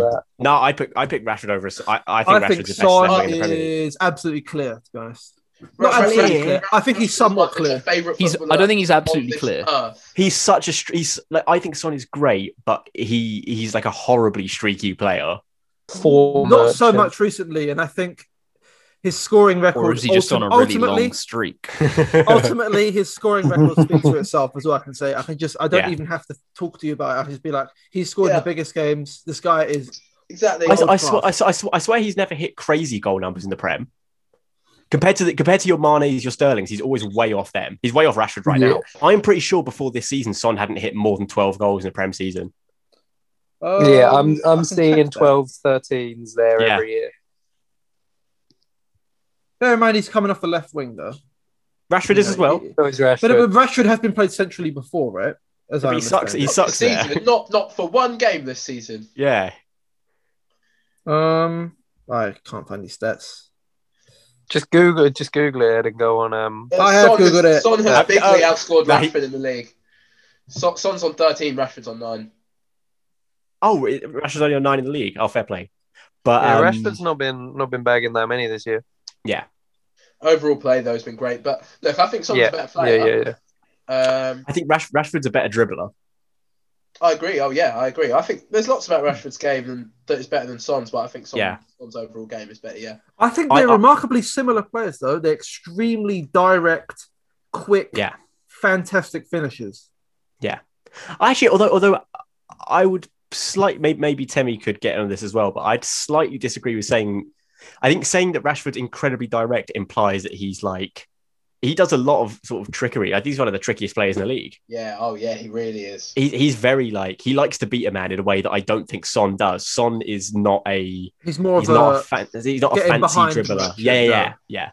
Son's ceiling is definitely higher as well. Oh yeah. I think Rashford will have a better career than Son has. Maybe he's a lot younger, isn't he? But I think right now, as per the rules, we've moved on to left wing here. Yeah, we have. It's a much more interesting one, especially with Son and Rashford there. I think you have to go Son. I really do think. Obviously, I'm biased, but I think Son's world class. I think he's got all the tools you'd possibly want from a forward player. He is the modern archetypal winger in terms of his goal output and everything like that. I really don't see a lot of weaknesses with him personally. It's the tricky choice, but I'm taking Son. Whoa. When did we create this battle? This is purely for conjecture. Done now. We're talking about left wing here, right? Are we now playing Son on both wings? I thought we on the cloned right him all of a and sudden? Rashford on the left. Son's right foot is on the left, and Son's left foot is on the right. Right. So let's clarify for the listeners here. We've had a bit of a discussion here about who to put on what wing, because frankly, to leave out either Son or Rashford is criminal. So we're playing Son on the right wing. I know it's disgusting. I know it's a touch of the FIFA Ultimate Team BS. We're playing Son at 7K. We have to get our best players into the team, and I still think Son on the right wing probably still is the best right winger there. So there we go. He is the best right winger there. Has he played right wing at all for Tottenham? He has early on under Poch. He played basically anywhere in the forward line. Right. But he's really made the left wing. The free role that they all have at the moment, obviously, when Bale's been playing, it's been a bit more rigid, just so Bale can stay on the right. But I've seen Son pop up in all sorts of positions. Yeah, to be fair, like you say left wing, most of his goal scoring positions, he ends up on the right side of the box. He's also basically, under Mourinho, he's basically a striker, isn't he? Basically, yeah. I mean, if you did a 4-4-2, I would say more make a case for him being a centre forward rather than a pure winger. Every time I've seen a Spurs average heat map this season, Son is always higher up than Kane. Always. Well, Kane has the passing ability that Son doesn't, but Son has the pace. And I think Son is a bit more cute with his runs as well than Kane. I think Kane, because his pace lets him down a little bit. So Son is one of the best off-the-ball runners I think I've ever seen. Heung-min Son, I fucking love that man. Love that man. He's one of the very few people at Tottenham where keep him at all costs. Keep him at all costs. Fuck everyone else. Him, Ndombele, Harry Kane, fuck everyone else. That's it. Yeah. I don't care. Right. So that's our right winger, Heung-min Son. Yep. Should we just say who our respective nominees would be, at least for left wing then? Sure. We put Aubameyang there, surely. Tottenham now don't have one because Son's a right winger. I don't want to play Aubameyang on the left. Aubameyang, it's his best chance of getting in, though. Yeah, there is something to talk about here, though, because I think Aubameyang, having been a central striker all his career, is a complete myth that has been completely made up by Arsenal fans. He's played on the left for the most of his career, really. He's not a winger. He's definitely I don't know what you'd call it, an inside forward or whatever. On FIFA Ultimate Team, he'd be an LF. An LF, yeah, exactly. He he's got all the attributes of a striker. He's an abysmal dribbler, one of the worst I've ever seen. He's a striker who plays on the left wing, basically. Why? A bit like Son, actually. Because he's Werner if he was good at finishing. Exactly. It's because the way Aubameyang plays, it's the best way to utilize his pace, because he's got a sort of kind of trademark finish. I don't like Thierry Henry comparisons because I think they're incredibly lazy, but he does do this sort of left to right type finish, which is very, very good at. And it uses his pace, and it means that we can accommodate a striker I won't even talk about in Alexander Lacazette. So, yeah. Okay. I will say Chelsea are very unlucky here. I think that Chelsea genuinely have some really good wingers. Pulisic, a left wing, is a good player. Sulisic is real. The hype is real. He's just so injury prone. Dead for a while. Yeah, not for me, Clive. He's just been underwhelming this season, to be honest. I think he's not in the chat purely because he should have been in the chat after the end of last season, but he's just not carried it on to this season. It's just not in good form. Yeah. Finally, would you say Martinelli is he a left winger or is he a forward? I think it's the same situation with Aubameyang. The exact same. Yeah. Ultimately, I think he has the skill set of a striker. Yeah. But again, he's going to struggle to find minutes in the Arsenal side. A lot of the talk I've seen recently is that we are sort of honing him to be a striker, which I'm very excited to see. I think he's got all the tools to be a good striker. And it would save us from having to sign a striker this summer. Yeah. And I was very impressed by him, I want to say last January, where Aubameyang was injured and he was playing in his stead and he stepped up big time. So when Ljungberg was your manager? Yeah. For that comedy period. But he has got a good finish on him, and I think what made him stand out a bit for me was that he can also he was scoring a lot of headers. He could head the ball really well. We struggle with as a team. But I don't think he's worth putting forward for this 11. Yeah. Let me just say though, if some of the chances that Lacazette has had this year fell to Martinelli, I think he would have scored at least as many goals. Definitely. I think where we've got Tierney who puts in pinpoint perfect crosses and no one to head them, I think Martinelli would have been a better striker than Lacazette definitely this season. Especially because the shininess of Lacazette's ball head puts everyone else off from heading the ball. No, I think Martinelli's a good player, but he wouldn't even be near any discussions for the left wing spot in this team. So we've pretty much established. I want to talk a little bit about Marcus Rashford very quickly because he is our left winger. The man's just so good. Everything about him. He's so good. I love that guy, man. Yeah.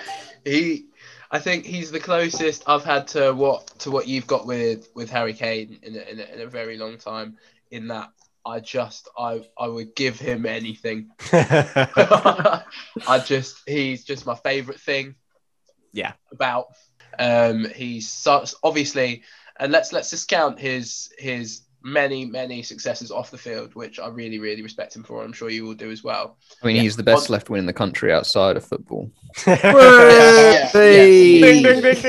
an outside of football 11, there'd be no debate. No. We shift him over to the right to accommodate Boris Johnson. No, I think Keith Starmer. But yeah, He's really, really good at football, though. He beats a man really, really beautifully. He's got a great shot on him.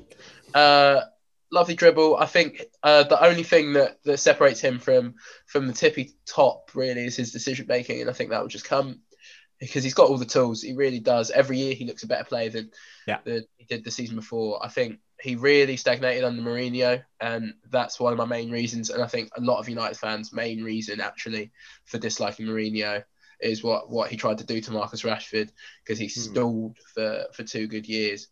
But when he burst onto the scene, this is not the player I was expecting that we were getting. Yeah. He's worked so hard on his physique, so he can really hold off some of the strongest defenders. He's quick on the turn, not just like at the sprint, but while his decision making isn't great, he makes them quickly. Yeah. Direct, but also doesn't mind a bit of a duel or a battle. He can shit talk. He can be the nicest guy on the field. I think he's got it all, really. Yeah. I think he I know people laugh at them, and obviously Mbappe is better, but you can see why there was comparisons between the two. I think one comparison that I think retrospectively looks very unfair to Rashford is those with Martial. I think he is a far better player.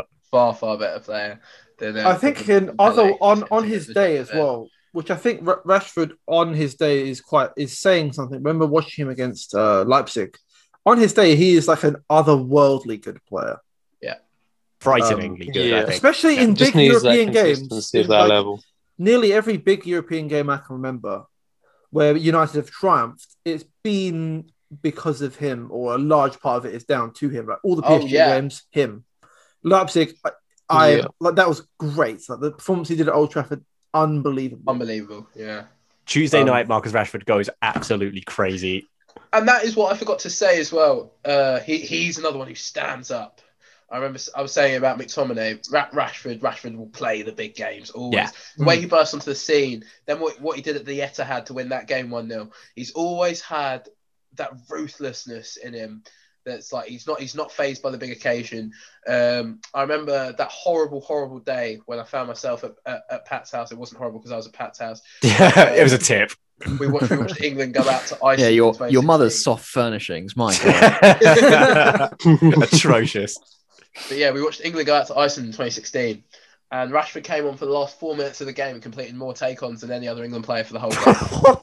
And I'll never forget seeing that. And I was like, this guy would try. Like he would stand up to the big games. He's not phased, and that is huge for a player. You can see why he's always rated as one of the most valuable players in the world in terms of how much it would actually cost. United wouldn't listen to any less than like 200 million or something. I honestly don't see us listening to any of it. He'll end his career there, 100%. Yeah, he's a one-club player. Yeah. Okay, right. I think, striker-wise, I think it's some, I can make as much jokes as you want, but like ultimately it's clear who it is. So let's talk about everyone else and then talk about Alexander Lacazette, okay? I was waiting. Excellent. Yeah. See, I thought at the start you were going to do that, and then you went for so long that I was like, nah, he's going to say Harry Kane. That's too good. Werner. Right, so let's start with the worst striker on the list. I've got here Timo Werner. See, where do you begin? Who are you putting forward? Actually, I am going to cut you off and say, stick that name in the bin. I don't want to hear it, and I want to be hearing. I thought you were going to claim Abraham. that he was better than someone else. Oh, phew! I was so scared. The only name I want to be hearing is Tammy, who I think we've done dirty. You have, and maybe done him filthily. For as many opportunities as he's had. Well, Tammy has been our top scorer 2 seasons in a row, one of which he's barely played. For Werner. No. Say that again. I must have misinterpreted what you were saying. Tammy's our top scorer this season. I don't remember him playing a game. Exactly, that's my point. He's been done so dirty. I can't think. Now, I suppose at Swansea. What you said earlier about accustoming for Havertz, I don't think we've done that. For Werner, we unequivocally has. Oh yeah, you absolutely have. You've put jigsaw pieces all over the place to get Werner in the team every single week, and he is so shit. Yeah, he has no right even being in the conversation. The only name I want to be hearing there is Tammy, who I think is great. We've done dirty. He's an alright player.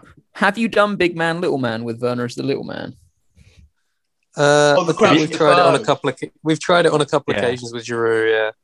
I know Tuchel is a very fastidious tactician, but if you just went to him simply, look, big man, little man, I'm sure he'd oblige. No, but Arteta would be big man, little man, and he'd have Tammy as the little man. He'd make Werner be the big man, playing 5D chess. I realised Werner had 10 goals this season.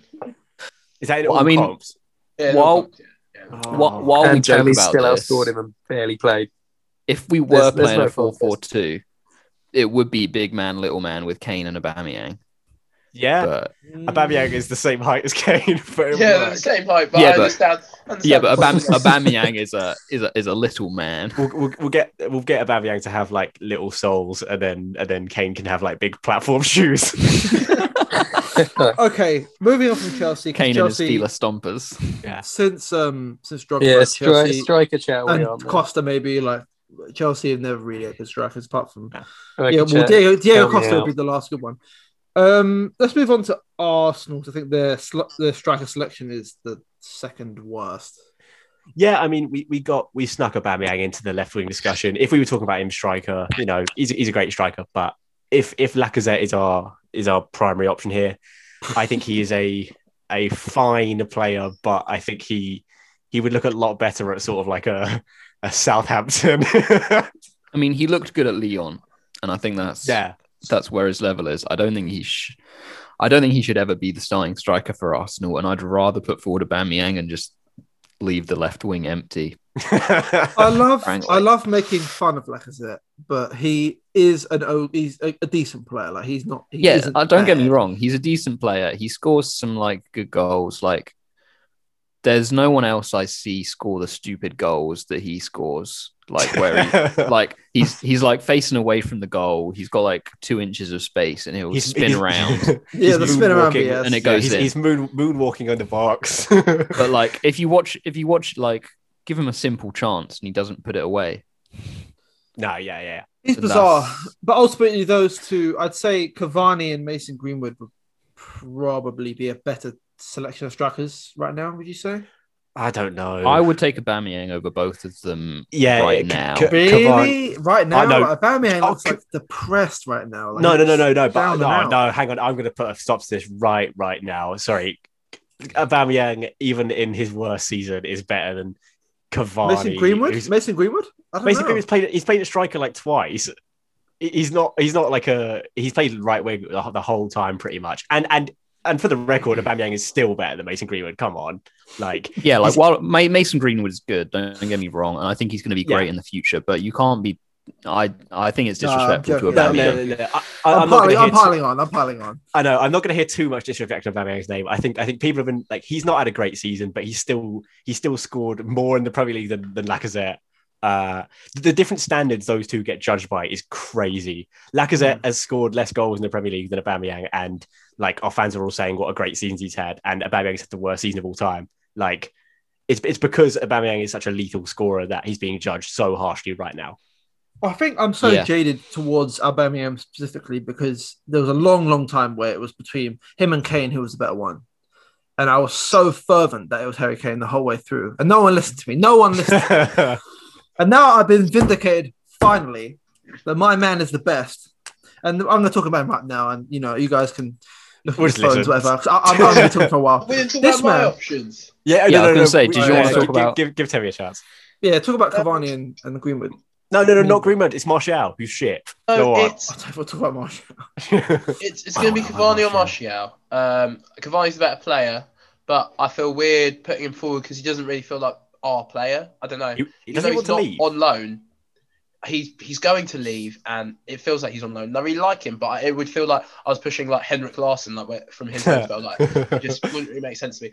Martial's a really, really good footballer in a really, really bad place. I think on his day, he's top level. But come on, I mean, last season he was excellent. This season he's been like dire.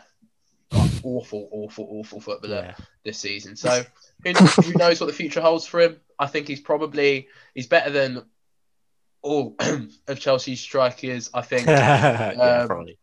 He's better than. I think there's a debate to be had with Tammy, I reckon, as well.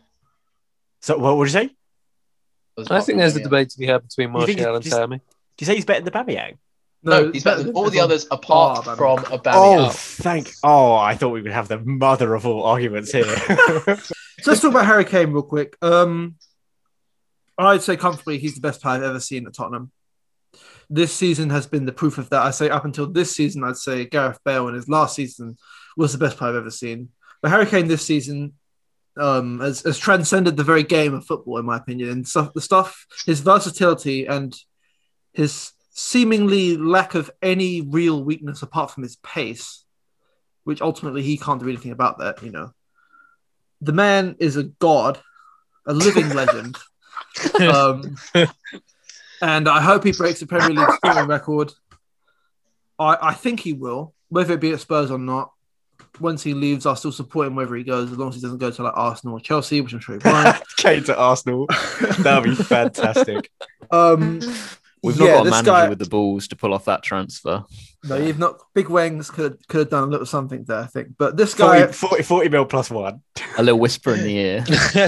This guy, I love him as much as Tottenham itself. He is Tottenham to me. He is. And when he leaves the club that I support, I will feel a little bit like, okay, I actually don't care as much anymore about this club specifically because he's such a massive part of everything it is right now to support this team. Yeah. His passing, world class. His finishing, world class. His strength. The man's such a beast. World class. Well, what can I say? Obviously, his pace not what he's an underrated dribbler as well. I think he's got a lot of good little moves. His in-game intelligence as what to do when to get the foul, when to push on, world class. He has everything. I hope he does well at the Euros. I know he will do well at the Euros. The guy is just different gravy. He's the best gravy. He's the best striker in the world, bar none. I won't hear about Lewandowski. Bar none. Yeah, zero. I heard again, HITC7 is getting a big shout out from me today. that Lewandowski is the best goal scorer in the world and Harry Kane is easily the best striker in the world. And I couldn't agree more. Lewandowski's in the Bundesliga. 100% agree with that. I think Lewandowski has the edge on him in terms of his goal scoring. Harry Kane's a better player, better footballer, better everything else. By quite a lot. A lot. I think Kane is the best number 9, English number 9 we've seen in our collective lifetimes. Yeah. I think I will agree very easily. Yeah. I think he's better than Shearer. I don't think Rooney was a 9. I don't think Rooney was a 9. No. Rooney, I will ride out until the day I die for Rooney. And we'll talk about this in another episode. Personally, for me, Rooney is the second best striker in the Premier League history. But he's a very different kind of player. Yeah. A lot of weird similarities in their games in terms of Rooney was so creative as well. And Kane always dropping deep, trying to do something. Yeah, and Kane's very much in the Rooney mold. There's lots to Kane's game that is a lot more polished than it ever was in Rooney's, and then there was a lot to Rooney's game that is a lot better than it. I think early Rooney is very different to early Kane in terms of everything really. In terms of their play style, in terms of the output. What you said about what you said about him so far, it's like for Tottenham fans right now, they're watching their Thierry Henry, aren't they? Like the player that you will talk about for the rest of your life, and when you're in 20 years' time, you'll be watching YouTube compilations of how good Harry Kane was. He's a living Spurs legend, much more so than Gareth Bale, I think. Than anyone else. And the thing is, the really crazy thing is, he's from the same town as my parents. Like, he lives maybe a mile away from where I live. He's from a mile away from where I'm from. He's literally from the same place as me. That's sick. And for that guy to be from the next town over, to be, in my opinion, the best number 9 in the world, that is such a crazy thing. And not only that, he supports my team. He plays for my team. You know, it's crazy, crazy feeling to have. He supports your team. Yeah, I do have to talk about that one. I mean, you know, he dabbles, you know. Bit of Arsenal. He dabbles in a few Arsenal in what we described as one of the best rivalries in the world. Yeah. I hope to say it was red. He died Freddie Lundberg-esque. I think he's got 2 major ops that he needs to slay before he can be considered the best Premier League striker of all time. And that's obviously your Henry. No, 3 actually. He's got Henry. I think he's got Rooney. Yeah. And Shearer. Because I think by winning a title, because I think ultimately he just needs to win titles. What I said before, relax. You can't be, because Shearer, you know, no one talks about Shearer really, but Shearer won 1 title. Yeah. But he's got buckets of goals. Yeah, but he dragged that team to that title. I think Kane would be dragging Tottenham though. Like I think Son is a great player. I think Kane is 5 times the player that Son is. I think Kane is like crazy good. What I will say as well is that to drag your team or anything to win the Premier League in '93 is such a different. Actually, it might be '95. Was such a different task than to win it in 2021. Absolutely. I don't think you can really compare. I'm going to make a For me, I think if he beats that Shearer goals record, then Shearer's Gonski. I don't care if Kane. Done out here. I agree with Timmy on that, but I don't think Kane would be even at his absolute best capable of dragging Tottenham to a title. Even if he'd have to bag 35. I think that's a whole other discussion because I think he'd have to bag 35. You're probably right. I think Kane. I hate to say it with Ed here because it's such a sad thing to say with Tottenham fans, but I think if Kane wins the Premier League, it's going to be with a different club. No, I'm prepared for that. I'm very much prepared for that. Yeah. But I don't want to think about that personally. And to be honest, you know, I'm glad that you guys in the summer, you know, you get to appreciate him as being part of the team that you support. It's such a pleasure. I'm really excited for it. I'm really excited for us to do it again because it was great. I think yes, you're right. Supporting Sir Harold Kane on the international stage is a privilege. I hope he plays until he's like 85. I hope he scores 1 million goals. Love him.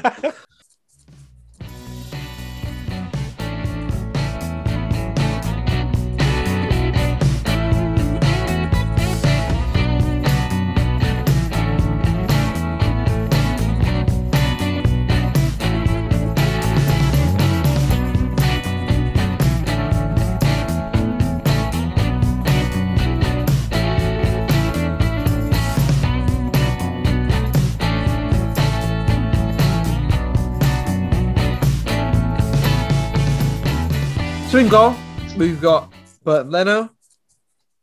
Our back four is one of Aaron Wan-Bissaka, Harry Maguire, Gabriel, and Luke Shaw. I think that's a pretty sturdy defense, personally. Solid. Our midfield three, and now this is sourced on, not even tap, on full flow. It's Kante holding it down with Ndombele at the 8. And I've written down Penandes, but I should have said Fernandes at number 10. I'm sure we voted Pogba. I thought we picked Pogba and gone for Ndombele. No, I picked Ndombele. That's what's happening. Rivals. It was part of my Fernandes rant. I let him have Ndombele to Temi seeded. Even though I'm so sorry, Paul. I should have fought harder for you. Sorry, Paul. We'll get you on the pod as well. Yeah. At left wing, we've got MBE Marcus Rashford. I think we can all agree on that. Right wing, we've got out of position, but still effective. We've got Heung-min Son. At the number 9 position, of course, we've got Harold Kane. Where do we? Is there a Chelsea player on that side? Oh, Kante. I was thinking that as we were discussing wingers. Like, have we not got anyone from Chelsea? We've got 1 Chelsea. We've got 2 Arsenal. We've got 3 Spurs, and we've got 4 United. So United win, basically. Yeah, I think it's very it's very unfortunate for Mason Mount to miss out. I'd like to get him in there somehow, but he deserves it. Yeah, Harry Winks, Mason Mount. Let's do a bench. And a manager. Bench a manager. Okay. Yeah. Goalkeeper. Lloris. Backup keeper is the Hay. I even care. I was going to say Mendy, so let's not talk about goalkeeper. Ed, you just pick which one you want, and we'll move to the fun positions.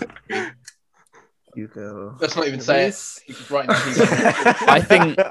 I think because of how closely contested it was, we got to put Tierney on the bench. Yeah. Come on, get him on there. We'll put a centre back, full back, which would be Tierney, and then how many's on the bench? 5, 7. So goalkeeper, centre back, full back, centre mid, a winger, and a striker, and something else. So we'll put Tierney wild card. Yeah, we'll put Tierney as our bench. What about our backup centre back? I think Zuma, right? Yeah, I think Zuma's a fair shout. Get him on there. Let's talk midfielders. I think Mason Mount's got to be on the bench. Has to be. Pogba and Mount. I think Pogba's got to be on the bench first. Yeah, Pogba and Mount. Because Mount can play deep. Mount's versatile. Party is unfortunate. If he had a bench for the bench, miss out on the bench. If he'd had a slightly better season, he'd be in. If he'd had a slightly less injured season, he'd be there. Let's not. I would put Pai on the bench ahead of Mount, and then have Pai and Pogba as the bench. But Pai and Pogba, I'd kill to see that. So would I. Yeah, and I love Mason I think Mount. they do similar job. I think Mason Mount's the most advanced out of those 2, right? I think Mason Mount and Pogba do similar jobs. As the functionality of a bench, who I feel like I think you'd want Partey and Pogba. You can't have Pogba and Mount. You have no one to bring on to sort of solidify things. Yeah. I think you have Partey to bring on. Hamster, I'm so sorry. We did a bench to include Mason Mount. I do love Mason Mount. He's not made the cut.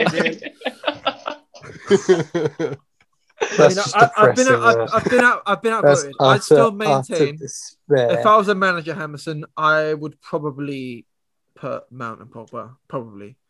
But I've been outvoted. I don't have the energy to debate. That's just misery for me. I'm going to cross out Mason Mount. I'm going to put Thomas Partey. Properly scribble out his name with like loads of aggression. Tipex, I'm the just sad. Who is our wing reserve option? This is Saka. I think it's Saka. Yeah.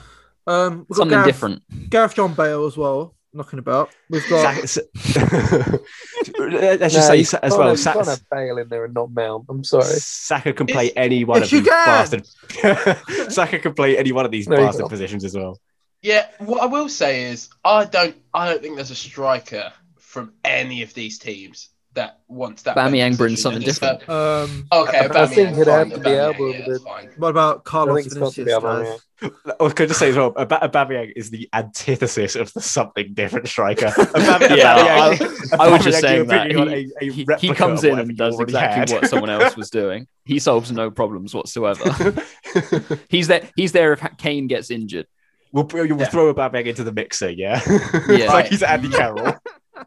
If we're really tearing them apart and we start trying to play like 4 up front, Who's our backup striker then? Aubameyang. Aubameyang. Yeah.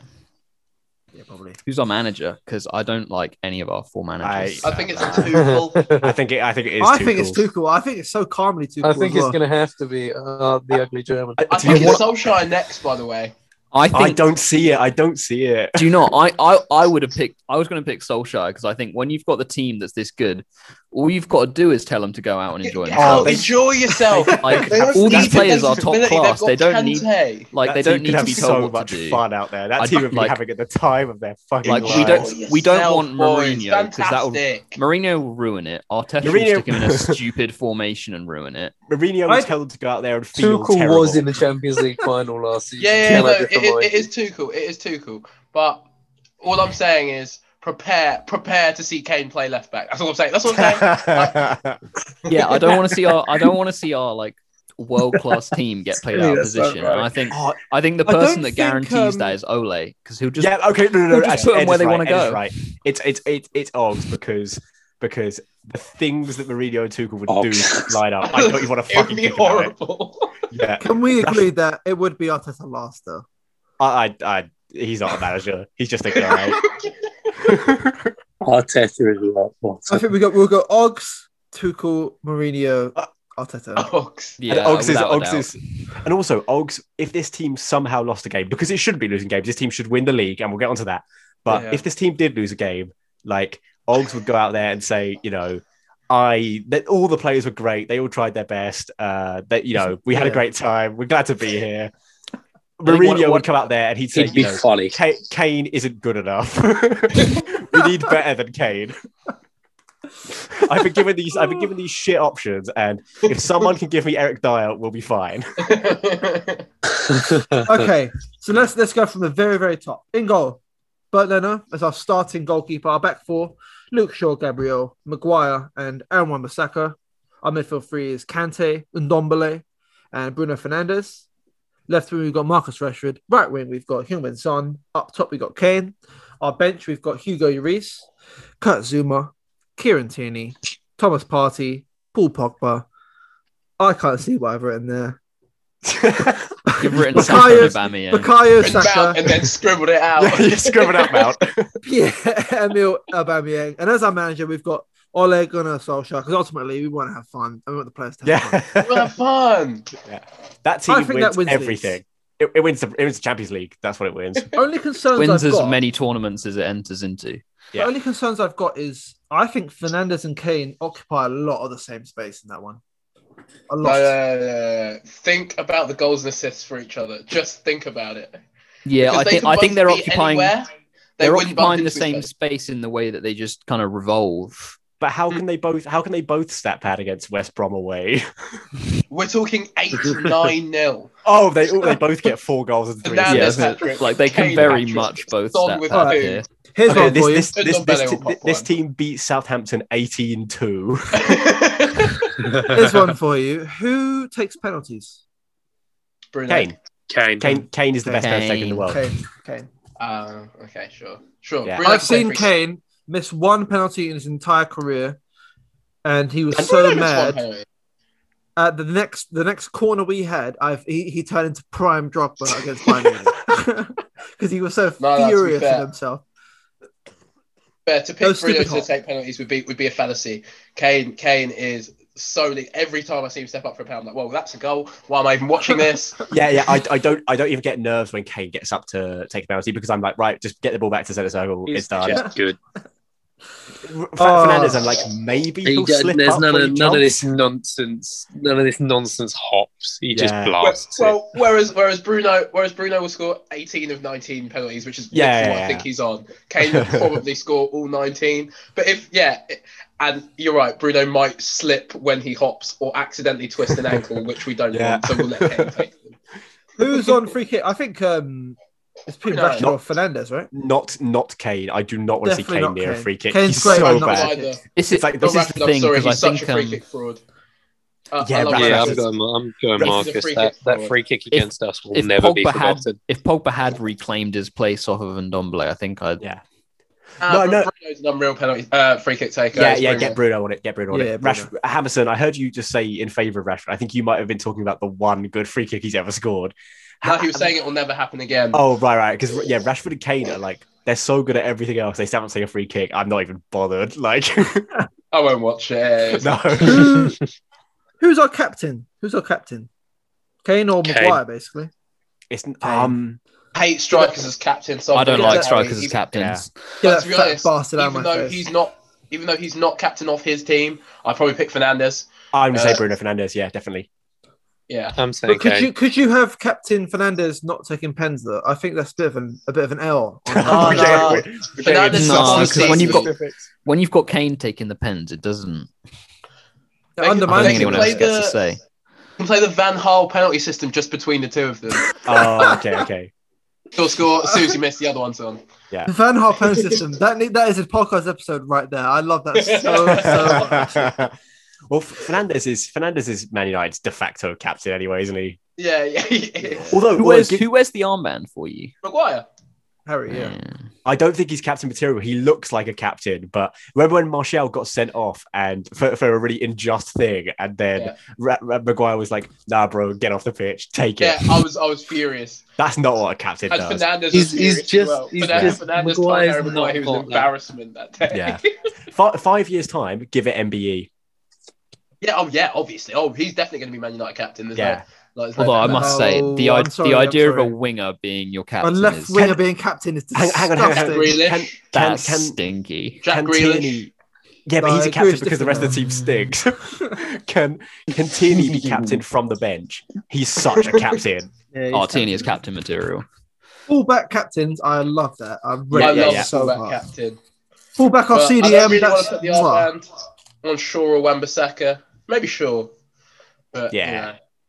He's Shaw the type. I don't see him shouting to like. No, he's not really a leader. Out. He quietly does his job, doesn't he? Yeah. Oh, make a fat joke, please. I'm still so hurt by the Mason Mount exclusion. Well, he can't be captain because he's not even on the bench. I feel bad about it, Hamilton. I think Mason Mount is a. No, Hamilton, trust me. In our team, he's captain of the under-21s. He's making a big push.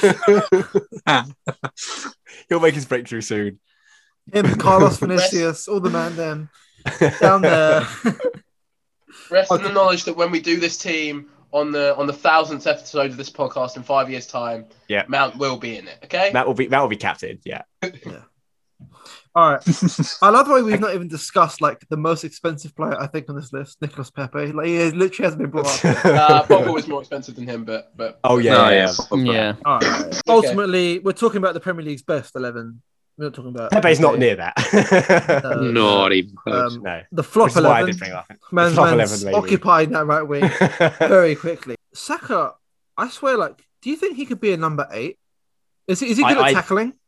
Yeah, he's everything, bro. He played left back for a season. But like, number 8 is the everything position. If you're a great player and you don't really know where to play, but you can play 8, you play 8 because 8 is the most. The only issue with him at 8 is that he's not really got the strength. To be. Although he's deceptively. Really I think that strong. comes with age, though. To be fair.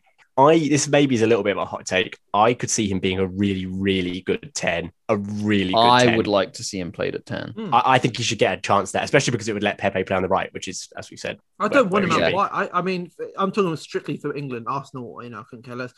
Like, England-wise, I can see him being a good... I mean, obviously, you got my man Jude Bellingham. We'll get onto him in a later episode. Yeah. I can see him fit into that centre midfield I think he could be the Arsenal England's problems personally. Maybe. No, I think Jude Bellingham is our 8 for the next 20 years. I'm afraid. I love that guy so much. And he's like 12 years old. He'll be hitting his peak in 20 years. You say 20 years, like he could be playing in 20 years' time. If he was a left back, it'd be 30 years till he hit his peak. Boom. Okay. All right. Let's conclude with that. Okay, guys, that was a pretty good episode. Actually, enjoyed that one. Hammerson, goodbye. It's good to have you back today, mate. A lot of good points. Kante, obviously, the only one that got into the side. It's a shame about Mason Mount. Goodbye. Always a pleasure. Good night. Yeah, always a pleasure. Temi, Man United ultimately won this contest today. You got a lot of good players, and you got the manager as well. So you must be pretty chuffed with that. Chuffed a bit. Thank you very much. See you later. Lovely stuff. Arsenal guys, I'll start with you, Dixon. You got Gabriel and you got Leno. Arsenal being defensively solid, like that's something I never thought I'd say out loud. You must be pretty happy with that, to be fair. And Arsenal's gone by very recently. Arsenal are not getting anyone into that side.